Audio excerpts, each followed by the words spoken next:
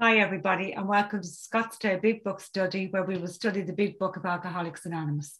My name is Maria F., and I'm a recovered compulsive overeater, and I'm from County Dublin in Ireland, and I'll be your host for today's study. Our co-hosts today are Sue L., Nancy J., Kathy M., and Audrey N. If you have any questions or any concerns during the meeting, you can contact either myself or any of the co-hosts, and you can do this by private message in the chat function. Please note that our speaker today, Harlan G., will be recorded for the duration of the study. However, the question and answer session which follows, that will not be recorded. And we'll post a link to the previous recordings in the chat function. We are currently on, this is week number 88, and we're starting back through the big book. We ask that if you could please make sure to keep your microphone on mute at all times during today's study. And if you can also please turn off your video if you're exercising, you're eating, or if you need to step away from the screen for any reason, please do disconnect your video. So now we will turn over to Harlan G. Good morning, Harlan. Good morning, Maria, and thank you very, very much. And not only thank you, but thank everyone like Sue and Nancy and whoever, I don't know, whoever else is involved in this. This is, if you're looking at this and you're on here, there's a lot more that goes on here than just me. Trust me on that one. There's a lot of people that are involved in putting this together, and I want to thank each and every one of you. And I want to also say that I hope that wherever you are, it is as absolutely stunning a day as it is here in the desert this morning. It is just absolutely breathtaking. It's cooled off a bit, but it is just Chamber of Commerce weather. Anyhow, we have been talking about Bill Wilson. It's March 5th, 2022. We have been talking about Bill Wilson. Now, Bill's story is a very, very good example of everything that we need to know for step one. It's just so beautifully illustrated. And it really is evidence to me that there is divine intervention in the preparation of this book. Bill comes out of World War I with lots and lots of positive attitudes. He comes in here, and if we take a look back at page 1, which we'll do real briefly, page 1, bottom of the page, it says 22 and a veteran of foreign wars. I went home at last. I fancied myself a leader, for had not the men of my battery given me a special token of appreciation, my talent for leadership, I imagine, would place me at the head of vast enterprises, which I would manage with the utmost assurance. He's got lots of enthusiasm. He knows he's going to be a very successful man. But what we're going to see in the next pages, and we're going to be on page 6. If you want to go to page 6, that's where we're going to start. But I'm just going to back us up a little bit, as is my want that we do every week, sort of review where we were last week. Now, Bill's story is going to be a beautifully perfect illustration of the two qualities of the disease and the 3 characteristics of the disease. What are the qualities that go into being an alcoholic? Well, you have to have a twist of the mind. The twist of the mind is in search of the effect. And what is the effect? Dr. Silkworth tells us that the effect is that sense of ease and comfort that comes instantly when I eat certain foods. French fries, egg rolls, fried food, heavy fat, sugar, candy does something for me that it does not do for the temperate, normal eater. It gives me that sense of instant ease and comfort. That is the mental twist that will focus in on how beautiful that is. The only problem is it only lasts for about 9 seconds. And in the 12 and 12, Bill will call this the mental obsession. What's an obsession? It's an obsession is a thought which pushes aside all thought to the contrary. All thought to the contrary. And that's the definition of an obsession. Now, if that was all that was the problem with me, that wouldn't be so bad. Actually, what I would do is this. I would carry around M&Ms in like a Batman utility belt, and I'd have a Batman M&M belt. And when I got scared or I got lonely or I got whatever it is that I got, I'd pop an M&M into my mouth and I'd be fine, right? Because the M&Ms are going to give me that effect. But that's just half my problem. You see, the other half of the problem centers in my body rather than in my mind. The main problem of the alcoholic centers in his mind rather than his body, but the other problem centers in the body. And what are we talking about here? Remember, Dr. Silkworth tells us any description of an alcoholic which leaves out this physical factor is incomplete. When I eat an M&M or I eat a Reese's peanut butter cup, or I eat a cow egg roll from Devon Avenue, or I eat Gigio's pizza from Devon Avenue, something happens in my body that is different from what happens to other normal people. What happens in my body is that food will set me up with an actual physical craving for more of the same. And that means I cannot eat because of the allergy, and I cannot keep from eating because of the twist of the mind. And if I cannot eat because of the allergy, nor can I keep from eating because of the twist of the mind that is in search of this effect, I am powerless over food and my life is unmanageable. And Bill's story is going to illustrate this perfectly. Now, there's the other characteristics of the disease that came to us through a man named Richard Peabody. Richard Peabody in 1930 wrote a book called The Common Sense of Drinking. And most of the information in chapter 3, more about alcoholism, chapter 3 is going to be the last of the chapters that's going to deal with step number 1. He's going to teach me that the disease has 3 characteristics. It is permanent unless it's acted upon an outside spiritual awakening, a spiritual awakening. It is permanent, progressive, and fatal. Now, I misspoke there. When my brain says talk about the spiritual awakening will not circumvent the progressive nature of the disease. It can only fend off the fatal part of the disease. So if I work these steps and work them quickly and work them thoroughly and work them like my hair's on fire and work them every day for the rest of my life, I can die with the disease, but I don't have to die from the disease. I can die with the disease, but I don't have to die from the disease.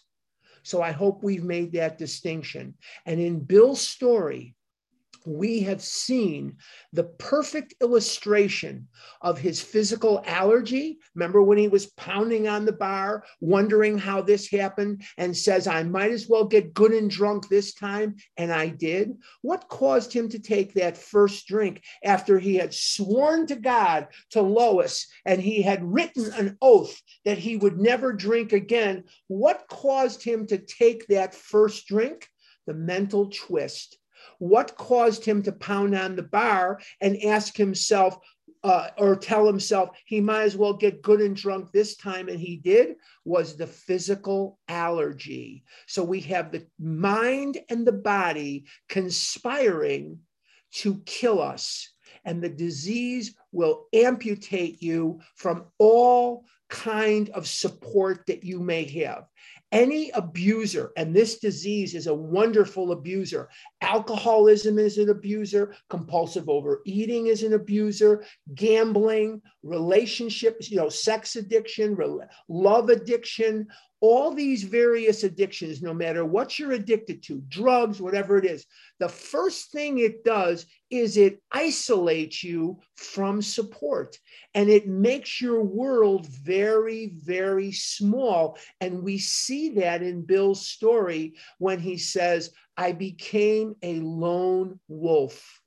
Given the choice between every dream he's ever dreamed since childhood and hanging on to his liquor, he makes the choice to hang on to the liquor. Now, the story that we're reading, and we're going to get to it here in just a second, but I want to remind you that this story was originally part of the back of the book. This was never intended to be in step one. But what happened was when Tom Uzzell and Janet Blair edited the book, Janet Blair did the text and Uzzell did the content. When Uzzell saw the story, he put it as chapter 1 because the purpose of it being in chapter 1 is part of step 1. Yes, and a little later on, probably not, maybe not today, maybe today, we're going to get into the history of step 2. We're going to see how step 2 came into the program. But the reason that this is so important is for identification. So I ask myself 2 questions, and new people come in and they say, well, this guy was a New Englander and I am not. And this guy was a guy and I am not. And this guy lived a long time ago and I'm still alive today and I'm different from him. Yes, there may be lots of differences between you and Bill. But if I've done anything successfully, I'm going to do the best I can to point out to you. Hold on. If you guys could just do me a favor, get everything in the desert to stop blooming, to stop propagating, that would be a big favor that I would appreciate so much, because I am just tortured and this will not let up. These allergies do not let up until June when it really gets hot here. And then I don't suffer from the allergies anymore. You just cholish from the heat, but that's okay. That's for another time. That's all right. Well, where was I? Oh, we're going to ask ourselves a question. Do I think the way Bill thinks? And do I eat the way Bill drinks? And I'm going to do the best I can to point out my identification for you. And by looking at the similarities rather than the differences, it is much easier for us to do step 1. How do you do step 1? You don't. Step 1 and 2 and 3 are conclusions of the mind. 3 is a decision, but steps 1 and 2 are conclusions of the mind. There is no work in the big book that is ascribed to these steps. The only writing we have is 4 and 8. That's it, 4 and 8. And if you have to do letters in 9, then you'll have to write the letters. But there's all this is a conclusion of the mind. Do I think the way he thinks? Do I eat the way he drinks? And if I am honest with myself, I can relate right down the line. Now let's take a look at page 6. And we've seen so far this horrendous, horrific progression of Bill's disease. And we've seen him lose everything except his wife. He has lost everything. He's lost his business of consulting on the stocks. He's lost his friends. He's lost his dignity. The disease is isolating him. And while the disease has him in the crosshairs of isolation, it will move in for the kill. Let's take a look at page 6. The mind and body are marvelous mechanisms, for mine endured this agony 2 more years. Now I'm going to stop after the very first sentence that I read you. And I understand I can only speak my truth. I can't speak your truth. I didn't live your truth, but I'm going to talk about me for just a minute here to give you an idea of how astounding a sentence that is for a person like me. By the time I was in my 20s, I came in here at 24, but by the time I was about 19, 20, 21 years old, my level of obesity was so horrific. My level of obesity was so horrible that I had contact dermatitis underneath the stomach that hung down almost to my knees. I had such swelling in my lower extremities. I had such swelling in the calves of my legs that by the time I was in my 20s, I had dime and penny size ulcers in the back of my legs where the pus used to run out. I didn't wear underwear. I had towels shoved between layers of flab in an attempt, a vain attempt, a failed attempt to keep the skin from rubbing together so I didn't get those horrific open wounds in my skin that are extremely painful. I could not walk. I could not stand. I broke furniture. I peed in my pants. I crapped in my pants. I had constant gas. I was eating at that time in the 1970s. This was not my heroin habit. This was not my hooker habit or my gambling habit or my cocaine habit. My food habit at that time was about $100 to $150 a day. In today's prices, it would probably be 4 or 5 times that much. I ate every waking moment of the day. It was not uncommon for me at that time to polish off a couple of pounds of Doritos a day. It was not uncommon for me at that time to order pizzas, 2, 3 of them at a time. It was not uncommon for me to polish off a dozen donuts on my way to a place where I could, get food. This was the progression of my disease. Physically, I was a mess. Physically. Now, I still have bubby arms. Only a surgeon can. I pay the price for every piece of food that I ate in the 1960s and 70s to this and 80s to this day. I have bubby arms. Only a surgeon can get rid of this. I've lost over 500 pounds. This hasn't yielded at all, not even a half an inch, a ninth of an inch it hasn't yielded. When you get old, some things just don't snap back. I have thunder thighs. Thanks, Mom. But I have thunder thighs, and I was emasculated by this disease from the time I was about 13 years old. I had so much fat on my groin area that a surgeon, it never yielded to weight loss no matter what I did. A surgeon had to come in and do a pubic pin to pin that flesh up against the bone. And I've had about 19 hours of plastic surgery. I could go back and get more plastic surgery. I don't want to, even if it means I have to be single the rest of my life, because it is very off-putting to women, when you have all these things. I understand that's very off-putting. I get it. But I do not want to have more plastic surgery. It's painful. You have to pay your deductibles. You come home with tubes and there's no one here. And no, I'm not doing that. I've had all the plastic surgery I want to have. But why I'm relating this to you is when he says the mind and body are marvelous mechanisms, it is astounding to me that I survived. It is absolutely beyond my comprehension that I was able to live with all of the things that were choking me off. I could not lay flat and breathe. I couldn't sleep in a bed because there was so much fat on my chest. I had to sleep in a chair.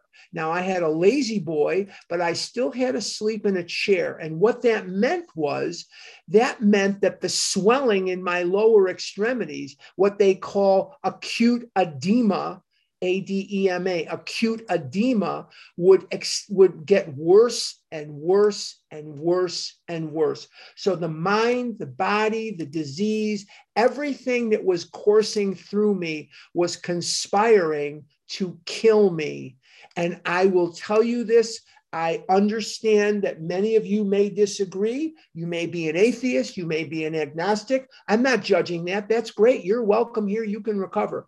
I believe that the only reason that I survived was because I received a miracle. Not only did I live, but I wanted to live. And that's probably the greater miracle, that I actually wanted to live, that God didn't only help me to survive the physical onslaught of this disease, but my desire to live was not born in me until I was almost in my 30s. Even when I first came in here at age 24, I much more wanted to die than live. I knew that I was lonely beyond comprehension. I went on my first date with a girl. I was 35 years old. This is a very off-putting addiction, and I understand that. I understand that this is extremely off-putting. So I went on my first date with a woman when I was 35 years old. So it took its toll. The loneliness, the asexual life, the depravity, watching everybody else walk through marriages and relationships and jobs and financial security, and thinking that I was somehow excluded because of the food, excluded because I had no discipline, excluded because I had no willpower, made me want to die a lot more than I wanted to live. And because I want to live today, I am grateful beyond measure. Even if I die today, at least I will die having lived for a period of a quarter of a century, free of this unbelievably nightmarish disease. I have tasted life. I have been alive. I have been free. I have been a person who could walk down the street. I walk 3 miles a day, 6 days a week. I do a pool workout in the afternoon. How in the world would anybody think that that would be me walking around here for 90 minutes, walking 3 miles, 6 days a week? And I am 67 years old, going on 68. I am 67 years old. I have more than one, but I have a cardiologist that I see every 6 months because I have AFib. I have atrial fibrillation of the heart, and it's chronic. And I haven't been out of AFib in 15 years, 20 years. I haven't been out of AFib. And I'm much more susceptible to stroke. So I take blood thinners and I take different things. But I have, every time I visit, the doctor will give you a synopsis of what he thinks. And every time I visit, I marvel and I say a prayer to God, and I'm full of tears as I go on the elevator to go downstairs to the nutritionist and then home. It doesn't say Harlan must lose more weight. It does not mention that at all. He's fine. He's good with where I'm at. He's perfectly fine with where I'm at. And to me, that's a miracle. Doctors have terrorized me my entire life. They have screamed at my mother. They have screamed at my father. They have screamed at me. And I've told you in here many times, I was 9 years old and I was on heavy duty amphetamines to curb my appetite. And I was bonkers from that stuff, absolutely flipping bonkers from those amphetamines. Okay, the mind and body are marvelous mechanisms, for mine endured this agony 2 more years. Before we move to the next sentence, I also want to give credibility to this. And I know this as well as I know my own name. I cannot speak to your hell. I cannot speak to the dungeon that you lived in. I cannot speak to the horrific hell that brought you here, but I know that even if you don't relate to anything I've just said, you didn't come here on a roll. You didn't come here because things went well for you. You came here because you had a horrific situation on your hands that you could neither control, nor could you cure, nor did you cause. And you were brought here by a loving God, most of the time against your will, And many of you came in and left when you heard the God word and you came back. You know, the average time between the person's first meeting and second meeting is usually about 10 years. Did you know that? Listen to the people around you. It's usually about 10 years between meeting one and meeting two. Most of the time you hear people do a lead, they'll say, I came in when I was 19, I left, and then I came back when I was 34. I came back when I was 50. So there's a long time because the ego and the mind are such that we have to try every wrong answer before we come in here and do the right answer. It's just something about our minds. You know, Dr. Howard, the psychiatrist, he said to Bill that an alcoholic is an immature, sensitive rebel.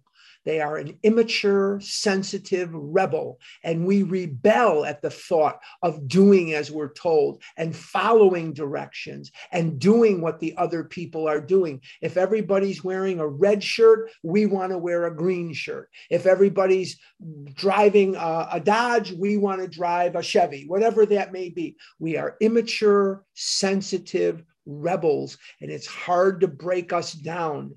All right, let's continue. Sometimes I stole from my wife's slender purse when the morning terror and madness were on me. So here's the Prince of Wall Street, and he's stealing from his wife's purse. How the mighty have fallen. Again, I swayed dizzily before an open window or the medicine cabinet where there was poison, cursing myself for a weakling. How many times did we point out that when he was looking at these guys jumping off the towers of high finance, he was looking down his nose at these guys for killing themselves. He thought they were fools for killing themselves. And here he is considering it because he's out of options. He doesn't know what else to do. Can I relate to Bill Wilson? You bet that I can. You bet that I can.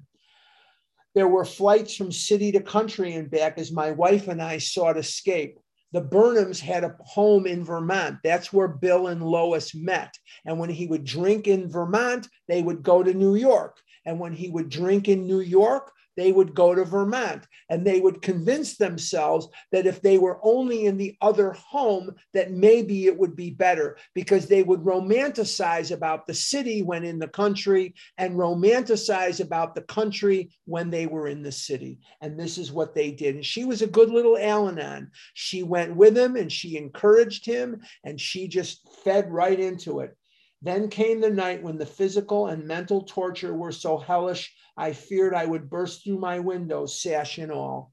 And I remember many times sitting on the edge of the bed, and I didn't know what else to do. And I would just cry and I would beg God for death because I couldn't go on the way I was. I had no life in the food.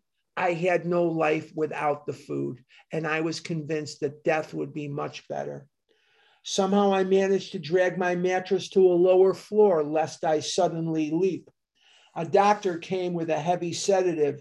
Next day found me drinking both gin and sedative. Holy mackerel, is he plastered. He's drinking gin and sedative. This guy doesn't know what world he's in after that. This combination soon landed me on the rocks. What the rocks are is he's beyond drunk. People feared for my sanity. So did I. I could eat little or nothing when drinking, and I was 40 pounds underweight. He had alcoholic gastritis, which he will suffer from for the rest of his life, whether he's drinking or not. He will have alcoholic gastritis. And alcoholic gastritis means that when he eats food, it can be very painful for him. I have gastritis. I don't have alcoholic gastritis. But sometimes if you eat something that triggers that gastritis, it really is very painful. What you really feel like, honestly, is you feel like the top of your stomach is just going to blow up. It just expands and it gets very tight and it's very painful. So when I had gastritis, they pulled me off soda pop. They pulled me off coffee, off tea, off everything. And so far, I haven't had coffee or tea or pop or any of that stuff in 9 or 10 years, whatever it is. And I feel great. I just go crazy. Me being able to comply. I mean, all the pink diets that they gave me through the years. Now I'm complying. They told me what not to eat. I don't even know if I still have the list. I just automatically gravitate away from anything that's loaded with caffeine and loaded with that stuff. And it doesn't, and the gases in pop and stuff like that. And it doesn't bother me. I haven't had a gastritis attack in probably 10 years. I haven't had one in probably 10 years. Now we're on page 7. And now we are going to see the constellations of heaven start to turn. We are going to see that indeed it is darkest before the dawn. Bill is in trouble. He's drinking gin and sedative. He wants to die. He wants to kill himself. He's physically in terrible, deplorable shape. He doesn't know where to turn. Now, Dorothy Wilson is going to marry Dr. Leonard Strong. And Dr. Leonard Strong is going to be a player, not only in Bill's entering the hospital, he's going to be a player, as we're going to find out in another session, about getting this book going too, the book project going too. We're going to save that, though, for another time. Now, Bill's mother was an osteopathic physician in Boston, Massachusetts, and Bill's brother-in-law is an osteopathic physician in Yonkers, New York. Let's see what happens here, because remember, it's always darkest before the dawn. This is 1933, April of 33, April of 33. My brother-in-law is a physician, and through his kindness and that of my mother, I was placed in a nationally known hospital for the mental and physical rehabilitation of alcoholics. And this is Towns Hospital. He is going to be at Towns Hospital, 293 Central Park West, New York, New York. And he is going to come under the care of a man who had a theory about alcoholics and alcoholism. And the man's name is Dr. William Duncan Silkworth, who is the medical director of this Towns Hospital. And Dr. Silkworth and Bill Wilson are going to meet in April of 1933.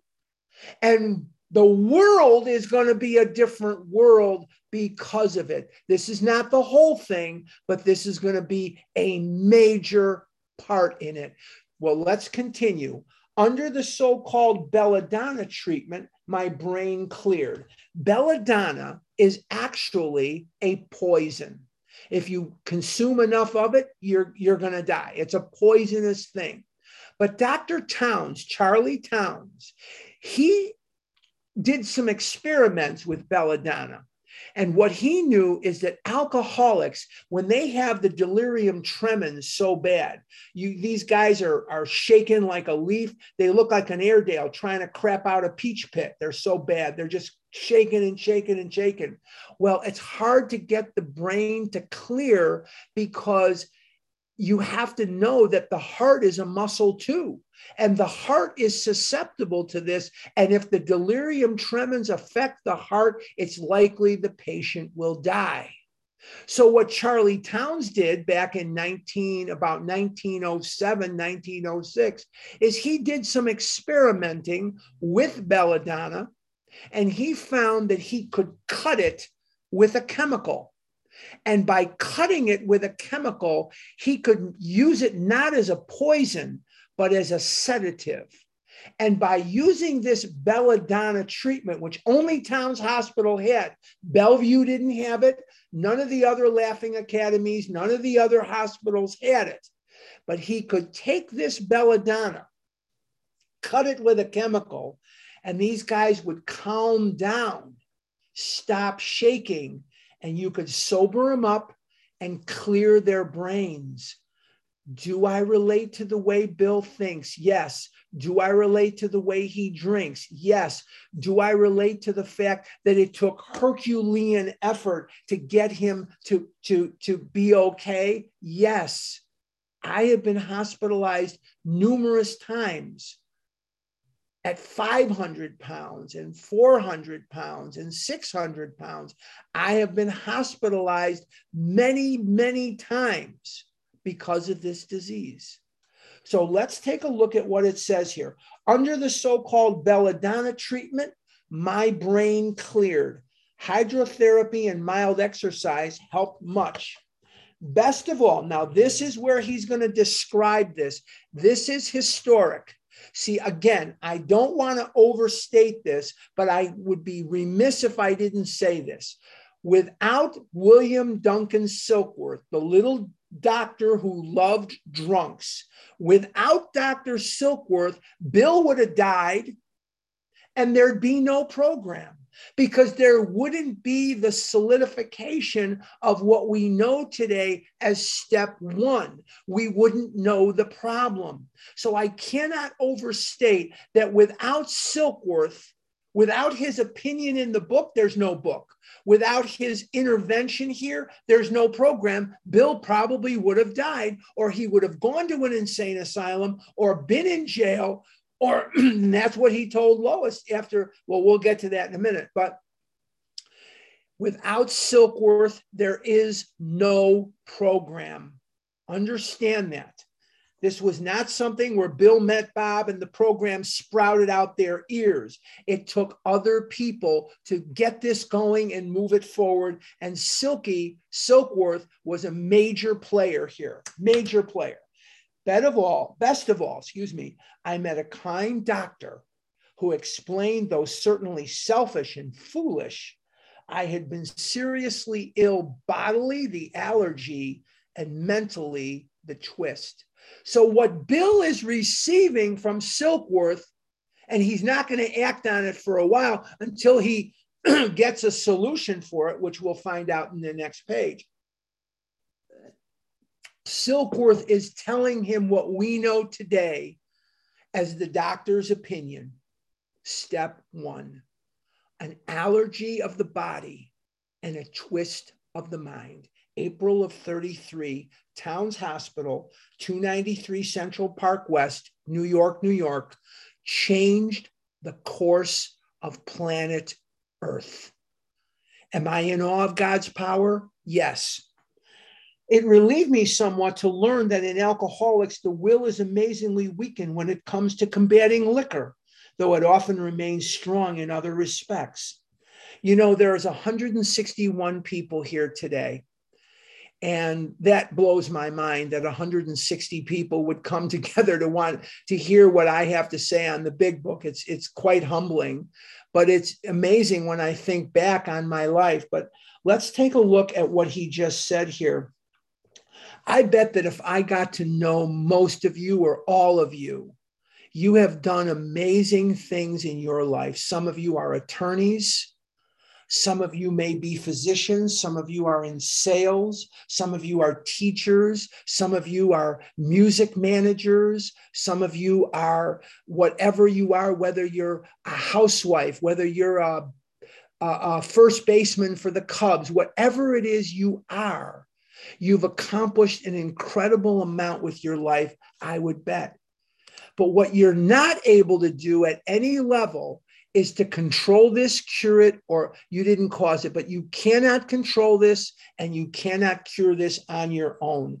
The power to overcome this disease, and we're going to be talking about this ad nauseum in the years to come. The power of this disease, the resolution must come from a higher power.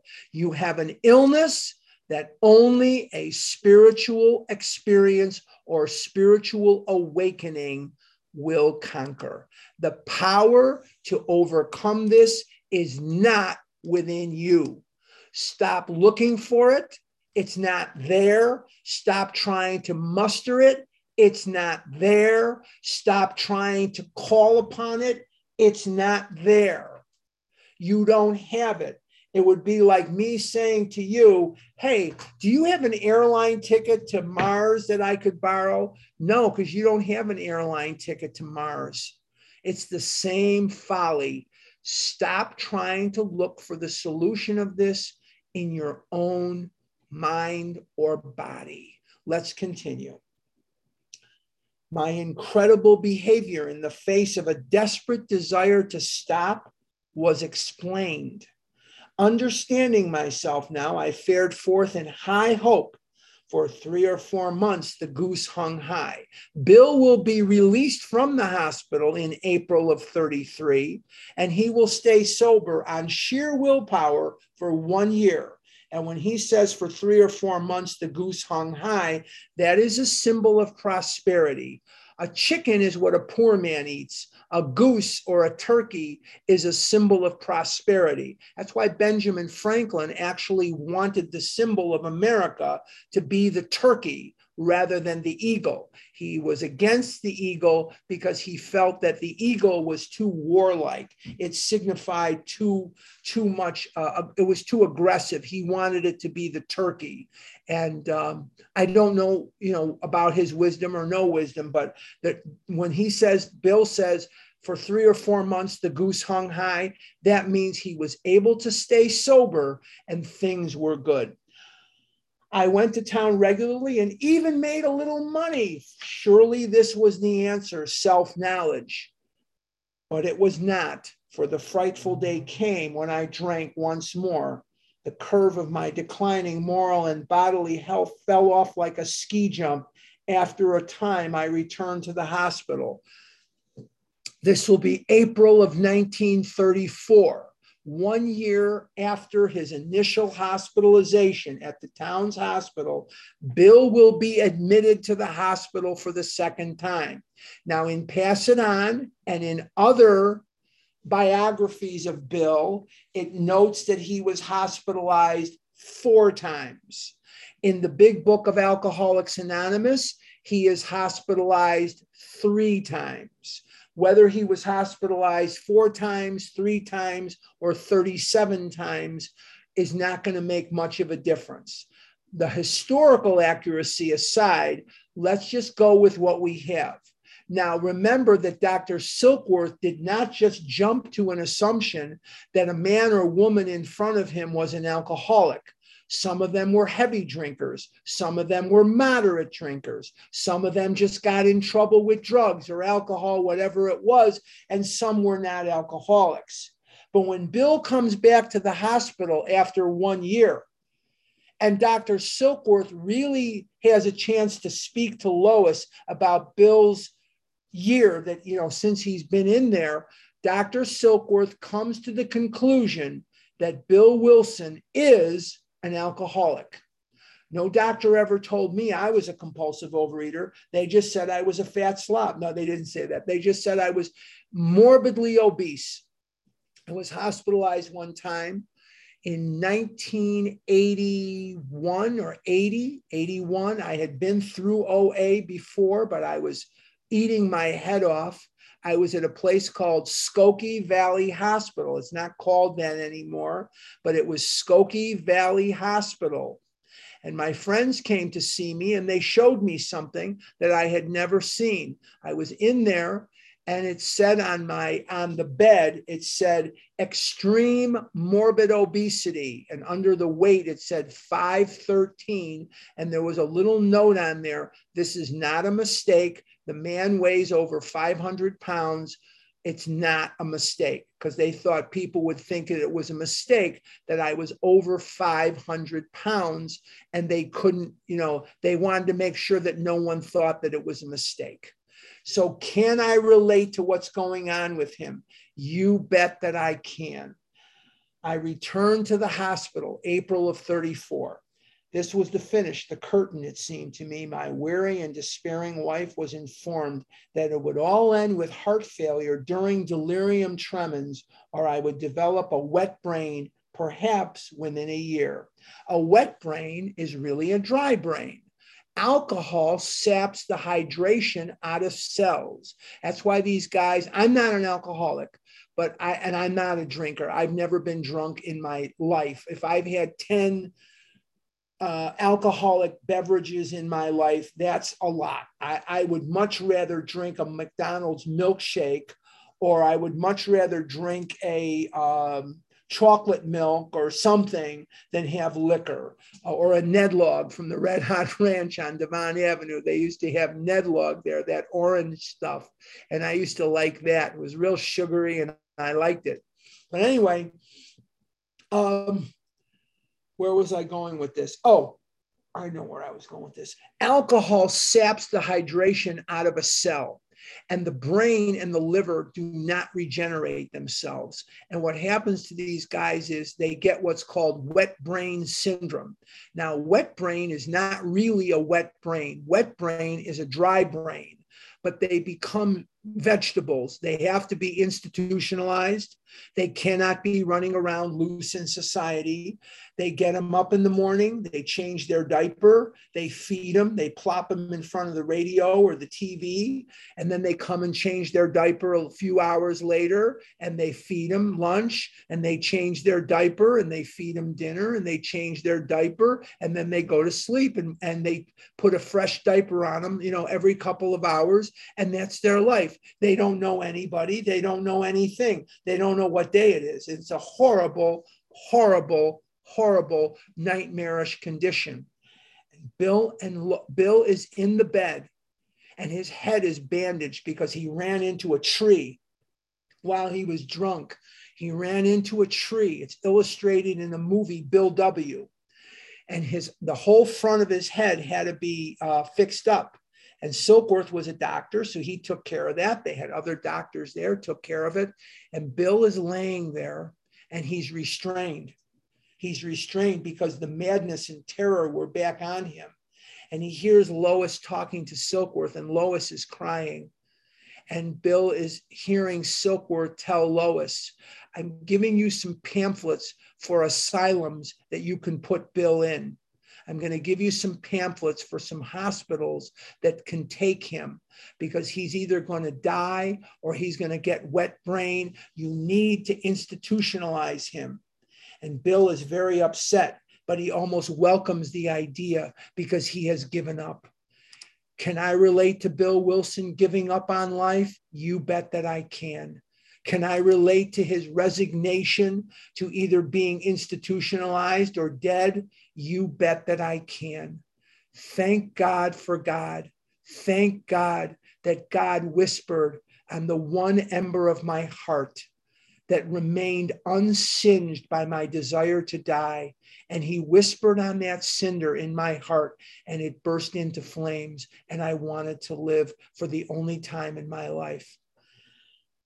She would soon have to give me over to the undertaker or the asylum. They did not need to tell me, bottom of page 7. I knew and almost welcomed the idea. He has no more fight left in him. He was a good boy. He was smart. He put his mind to something. He could do great things, and he knew it. And I knew me too. And I knew that this was not the life that God had wanted for me, was to be an object of ridicule, to have children laughing at me and people laughing at me. And all I was an object of ridicule. And as I walked down the street, people would point and laugh and yell things at me from cars. And I was abused all the time in public. So I stayed as much as I could by myself. But eventually you've got to come out of the house. And people scared me. And to some degree, they still do. People frightened me and hurt me. And to some degree, my memories of those things are what carry me through another day. That it's not the vista, it's not the cliff, it's not the mountain range I have yet to conquer. I look behind me and I see, look how far I've come. Look how far I have come. And it's a miracle. Could I have gotten there without holding God's hand? No flipping way. No flipping way. I believe that there is a God, and it's not me. And I believe that God carried me across those things in the gentlest possible way that he could, so that I could be alive today in 2022. Bottom of 7, and Bill was carried by a loving God, and Bill was carried by a powerful God, and Bill will change the world that he was born into. They did not need to tell me. I knew and almost welcomed the idea. It was a devastating blow to my pride. Top of 8, I, who had thought so well of myself and my abilities, of my capacity to surmount obstacles, was cornered at last. Now I was to plunge into the dark, joining the endless procession of sots. A sot is a drunk. It's an archaic term for a drunk who had gone on before. I thought of my poor wife. There had been much happiness after all. What would I not give to make amends? But that was over now. No words can tell of the loneliness and despair I found in the bitter morass of self-pity. Quicksand stretched around me in all directions. I had met my match. I had been overwhelmed. Alcohol was my master. I've never read or heard a paragraph in my life that so aptly describes who I am and what I was and where I come from. And I've never so eloquently heard a paragraph that describes better step number 1, that feeling of powerlessness, the feeling of hopelessness. Do I relate to Bill Wilson? You bet I do. Do I think the way Bill thinks? Yes. Do I eat the way Bill drinks? Yes. Do I have allergies like Bill? I don't know. I don't know if he had them or not, but damn it, I do. But anyway, it'll all be over soon. We got the rest of March, we got April, and we got May. And as soon as June, you can get temperatures here that are 118, 119, 120. That kills it right there. But it's hard for me to talk sometimes because I lose my breath. Okay, I got it now. Hang on one second. Okay, trembling, I stepped from the hospital, a broken man. Fear sobered me for a bit. Then came the insidious insanity of that first drink. And on Armistice Day, 1934, I was off again. Hold on just a second, because I want to give you a little history there of what happened. Now, we know that this disease is permanent, progressive, and fatal, don't we? We know that. And Bill has been hospitalized twice. He has been told by Dr. Silkworth. No, Lois has been told by Dr. Silkworth, and Lois tells him that you're going to have to go into an asylum. Now, you may have an idea in your head, because you live in the 21st century, of a nice treatment center and a nice hospital with nurses and doctors and beautiful food and wonderful places. Let me assure you that an insane asylum in the 1930s was the antithesis of that, and that in an insane asylum, he would have been treated like a piece of garbage. That in this world, for centuries, for thousands of years, there was no place to go for the alcoholic. Men were put in these places against their will when they had committed no crime. They were locked up for alcoholism. They were ostracized by society. Some were sterilized against their will. And the women had it 100 times worse. The women were given lobotomies many times because of their alcoholism. They were thought of as witches. They were thought of as possessed, loose women. And they were given hysterectomies against their will so they could not pass on their genes. And they were institutionalized for their alcoholism and ostracized in more brutal ways than the men for thousands of years. So don't take for granted what we have here.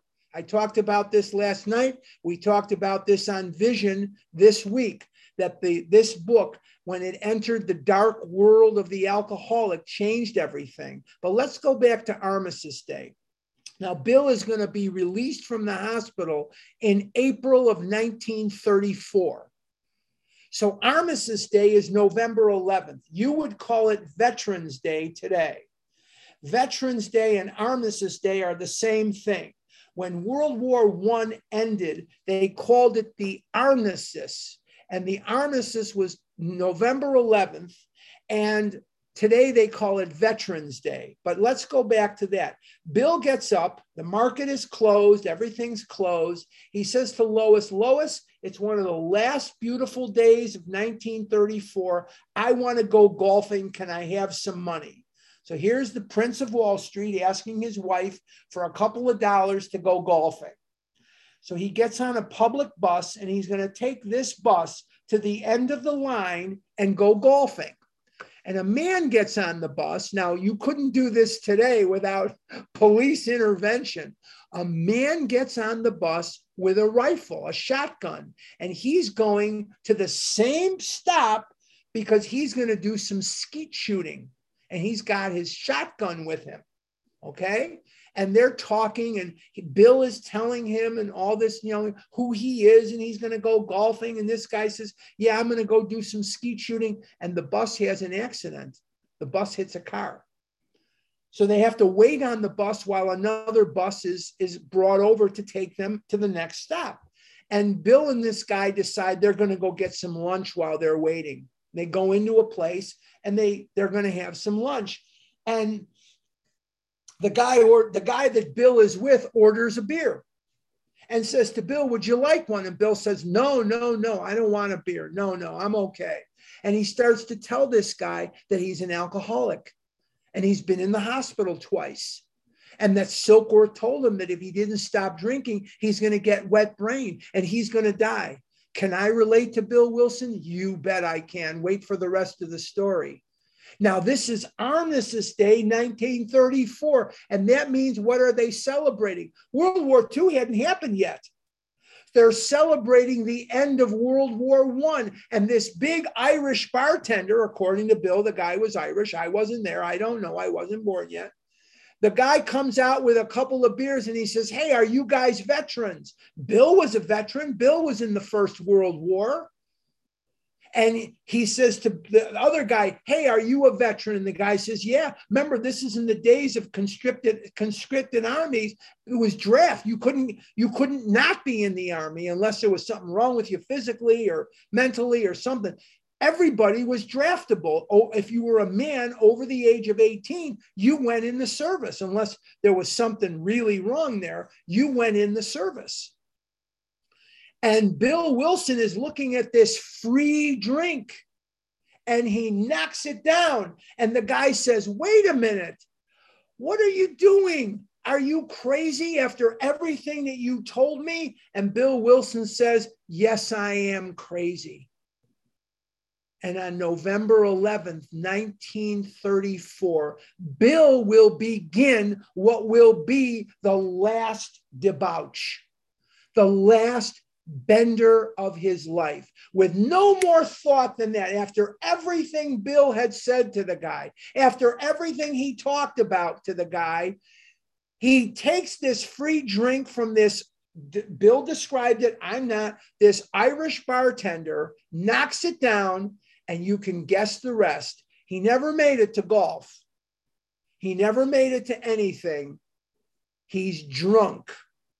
And he comes back, and there's Lois, and she's crying because he is drunk again.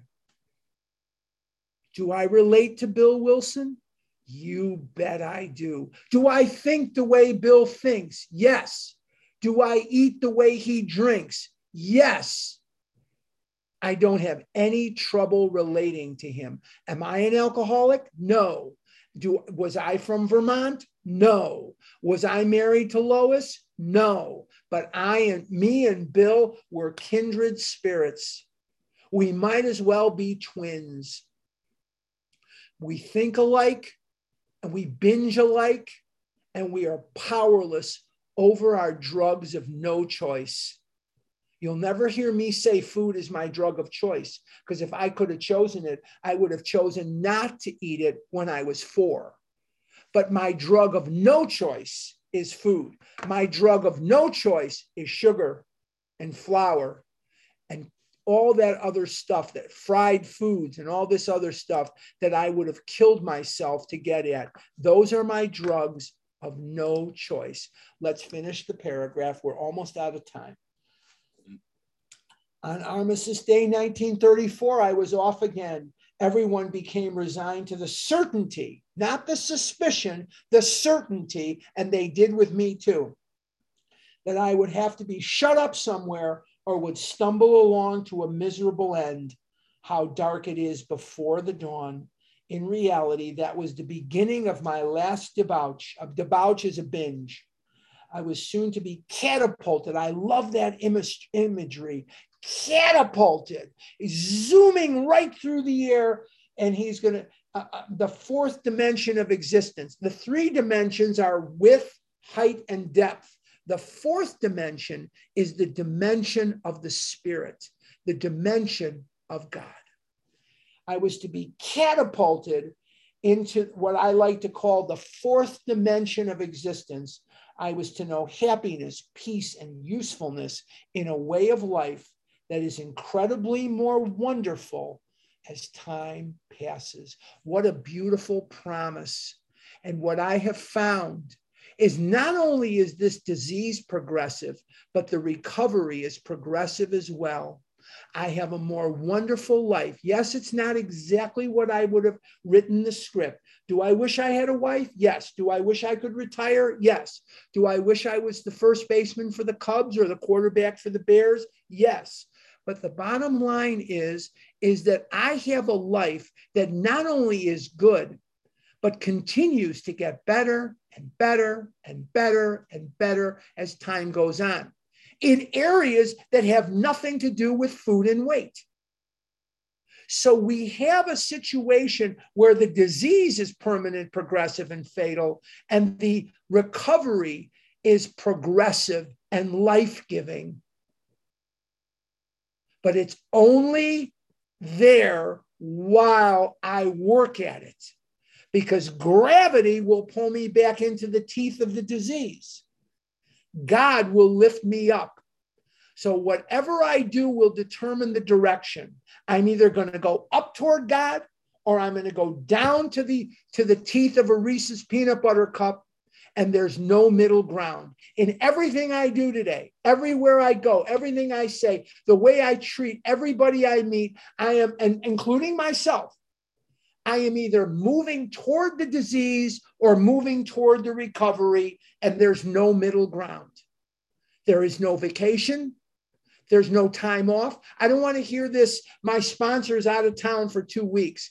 What do you mean your sponsor's out of town for 2 weeks? Are you out of your mind? What do you mean for 2 weeks this person is not going to be affected by this disease? I don't care where I am. I've traveled this country. I've been to Jerusalem. I've been up and back and up and down. I take my sponsees calls every single day. Okay, I'm looking at the time and I'm shocked that it's already this late. Next week, be here, because we're going to talk next week about the history of step 2. And we're going to see how a group of people that have no concern about alcoholism, a bunch of people called the Oxford Group Movement, is going to change the world forever. And we're going to be talking about a man named Edwin Ebby Thatcher. And we're going to see how Ebby and Bill are going to conspire to bring this program of recovery to life. And then we're going to see later on how it gets legs and moves forward. We're going to see the meeting of the problem that we get from Silkworth and the solution that we get from the Oxford Group. And next week is going to be very historical. It's going to be very laden with a lot of history and a lot of stuff. So come back next week, and I know you won't be disappointed. Okay, before I turn it back over to Nancy or Sue or Maria or whomever, I don't know, before